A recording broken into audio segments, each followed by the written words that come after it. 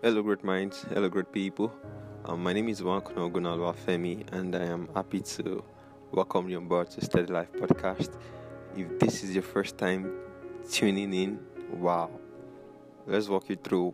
So, I'd be delighted if you could just check through the previous episodes and just feel comfortable to listen to anyone that interests you.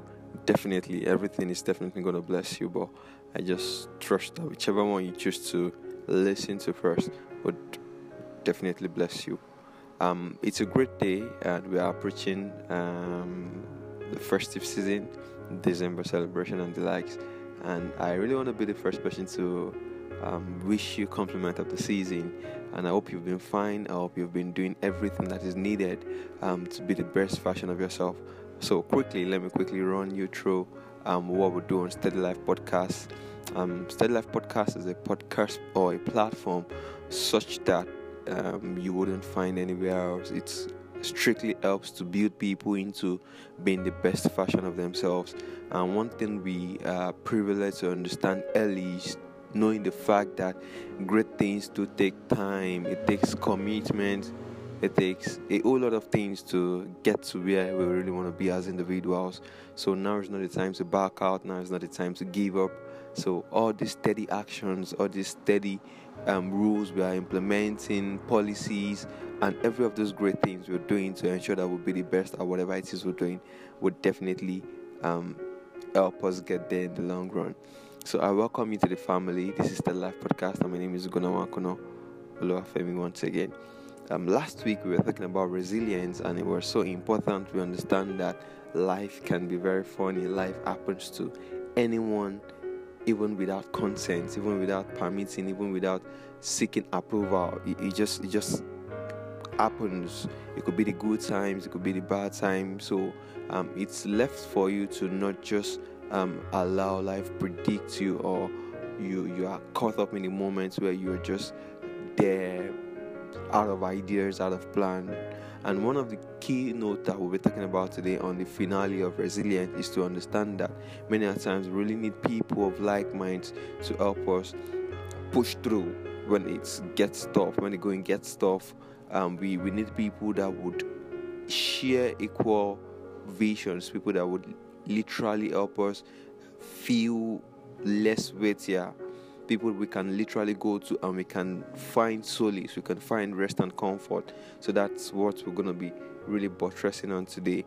And the importance of finding people as such is to make you understand that when at times you're going through hard times, or you're going through moments in your life where you feel like I don't think I can do this no more, people who are of like minds, who have probably been able to survive things like that or moments like that, can be in the best, or would definitely be in the best position to help you up. The Bible's made us understand that two are always better than one. They obtain good reward for their labor. And the beautiful thing about the illustration the Bible gives is to understand that when it's winter or it's cold generally, it is really hard for a person to keep himself warm by himself. But when there are two, it's easier to keep themselves warm. So the beauty of having to find people who you would literally do life together better is to know for sure that when life comes at you with all of its strength, or with the magnitude of overwhelming challenges and situations, you have to understand from a place of comfort that, okay, this is necessary for the next greatness, or for the next line of success I am pressing on for. And you really need somebody who would be able to encourage you into facing these things heads on. And that's where resilience comes in, because it is really pushing you to the wall, making you feel like you don't deserve this. And finding somebody who would literally help you push back is to find someone who will strengthen you with the right words, you strengthening yourself also with positive affirmations, and you knowing for sure that, okay, this is temporal, I would bounce back and bounce better. So it is important to find people as these in our lives.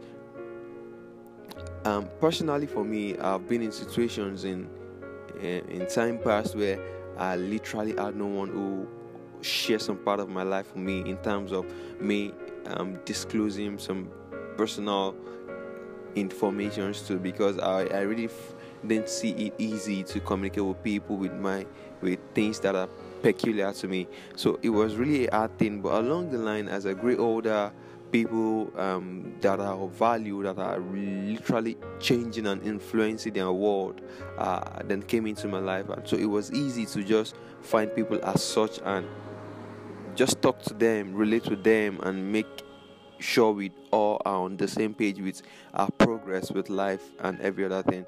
So it is really crucial we understand this truth that many a times when we are literally doing things that would demand that we are scaling up or we are going to the next level of greatness, life would not naturally want to qualify us for those moves. But we have to come to a point where we understand for sure that, okay, in as much as I need to make this move for my next level of greatness, I really have to just look past what life is saying and just get going. Take for instance two friends that are planning on getting engaged or getting into the marriage space. It's something that is new to them. It's a new phenomenon, so it would literally seem to be overwhelming. How do we do this? How do we go about it? Then that's where the whole idea of where a marriage counselor comes in, because they believe or it is expected that the marriage counselor has had a much more practical experience as to how the family life looks like or how a home should be built. So it is important they get to meet them first, seek their counsels and many of those things, and through those things they would learn, they will be able to adequately implement it in their own life. Same way we need coaches in our life. One of the things we learned in my church a couple of weeks ago is the importance of people, relationships, strategic relationship, and building quality relationship with not just any kind of persons, but people that would influence our life positively. You can't overemphasize the need for a coach or a mentor in your life. There are mentors that are very close to you, that you have close contact with. Some are just off you that you probably do not have direct contact with, but some of their materials, like the books, the journals, articles, MP3 players, MP4 and the likes, you've had access to them and they've literally blessed you. So all these things are just one of the ways through which you can push back and be much more resilient in nature when life is trying to push us back to the wall. And we'll make it understand that, okay, we are doing this, we're strong in ourselves, with God on our side, we'll bounce back bigger, better, and much more greater. So it is important that as you leave here tonight, you understand for sure that resilience nature is not inborn. You have to understand that you should exhibit such trait. You have to really come to the consciousness of knowing that, okay, I need this to survive life and I can't give up on life. There is much more greater things ahead of me than to just back out and assume that it is all over.